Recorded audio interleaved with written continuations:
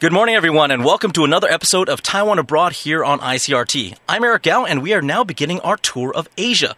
With me today on the air is Ambassador to Mongolia, Ali Yang. Ambassador, welcome to the show. Hello, everyone in Taiwan, and thank you for having me, Eric. Ambassador, why don't you tell us a little bit about yourself? What brought you to your current post in Mongolia? It's a great honor to serve as the representative of the Republic of China to Mongolia.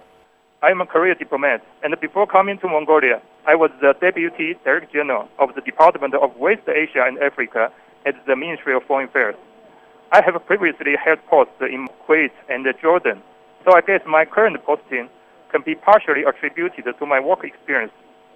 Economically and culturally, Mongolia and Taiwan have many common interests. As ROC representative to Mongolia, I will do my best to use every opportunity to build up relations between the two countries, and hope this eventually translated into a firmer friendship and greater cooperation. Thanks to the efforts of the government and the people in both countries, our cooperations in areas such as education, public health, humanitarian aid, and trade has been increasingly productive. Now, Ambassador, I'm sure most people in Taiwan have at least heard of Mongolia, but they probably don't know too much about it. Can you describe the country to us, please? Okay. Mongolia is the 19th largest and most sparsely populated independent country in the world, with a territory of 1.5 million square kilometers and a population of just 3 million people. Over the centuries, Mongols have traditionally herded cattle and horses, and they still move around the country, following the old nomadic way of life. Traveling to Mongolia, you should not miss a concert of the mystic and enthralling throat singing. A stay in a yurt with the hospitable nomads will be an unforgettable experience. For travelers from Taiwan, Mongolia represents an ancient civilization as well as an exotic land far removed from their everyday life. The capital, Ulaanbaatar, is Mongolia's most heavily populated place, with half of all Mongolians living there. Ambassador, what makes Mongolia, different and unique from the rest of the world? Well, what makes Mongolia unique, I would say, is just how pronounced the contrast is between the modern and the traditional. In Ulaanbaatar especially, the bustling streets are full of fancy cars, trendy restaurants, and boutique stores. But the locals still go to great lengths to preserve traditional culture and customs. Mongolia is also one of the few places in the world where nomadic life is still pervasive. Approximately one-third of the population is nomadic or semi-nomadic, raising about 56 million head of livestock.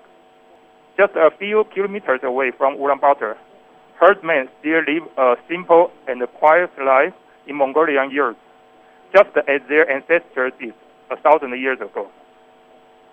Mongolia is a beautiful country with a rich cultural tapestry that weave together themes like the Marine Hall, which means the horse head fiddle, Homing means the throat singing, and other art forms that are both fascinating and exotic.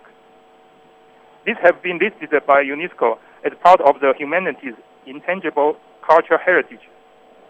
Mongolia is known as the land of the eternal blue sky because it enjoys over 250 sunny days a year. It's also known as the land of horse, and the Mongols have a reputation for being the best horsemen on earth. So horse riding, camel riding, hiking, or just staying with nomads is a lot of fun. If you go, that's one thing that should be on the must-do list. Generally speaking, Mongolians are hospitable and respectful to foreigners. That said, foreigners can be the target of pickpockets.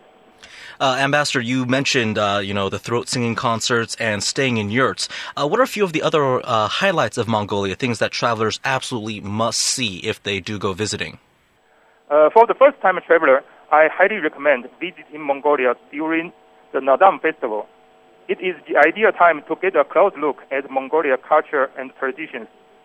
The event is held in mid-summer, from July 11 to 13th, The biggest Nadam activity takes place in the capital's National Sports Stadium, where audience can watch an opening ceremony featuring costumes from different ethnic groups, traditional dance, singing, horse riding, and so on.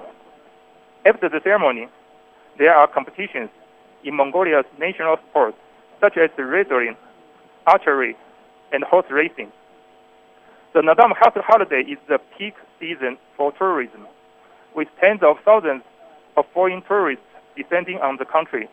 So travelers are reminded to book their flights and hotels as early as possible. Ambassador Yang, how are ties between Taiwan and Mongolia right now? I mean, what kind of relationship do we have with them? Since Mongolia transformed into democracy in 1991, bilateral relations between Mongolia and the ROC have improved steadily.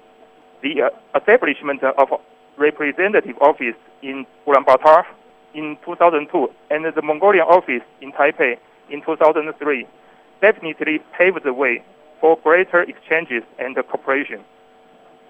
Due to the collective efforts of our governments and peoples, we have developed strong substantive ties over the past 10 years. Taiwan has become one of the priority destinations for Mongolian students looking to study abroad. Currently, there are more than 1,000 Mongolian students pursuing higher education or learning Mandarin in Taiwan. Over the past few years, Mongolia has enjoyed steadily two-digit economic growth. With encouragement from the Mongolian government, I see great potential for Taiwanese businessmen in this emerging market, especially in the mining, organic food, and the SME sectors. Over the past year, 6 Mongolian provinces have sent delegations to Taiwan to purchase turnkey equipment and promote investment opportunity in their provinces. I sincerely encourage my fellow citizens to come visit Mongolia and explore the promising business opportunities. Ambassador, that pretty much wraps it up for today's program. Why don't you say goodbye to our listeners in the Mongolian tongue? In Mongolia, locals greet each other by saying "Senpai no," which means "How are you?" And goodbye is "Bayarta." So Bayarta, everyone, and hopefully see you in Mongolia one day. We've been speaking with Ambassador Ali Yang. Ambassador, thank you for joining us on the show today. My pleasure. Thank you. And that's it for this episode of Taiwan Abroad here on ICRT. For more episodes, head on over to the ICRT webpage or to iTunes, where you can find the Taiwan Abroad podcast. I'm Eric Gao, and thanks for tuning in this morning.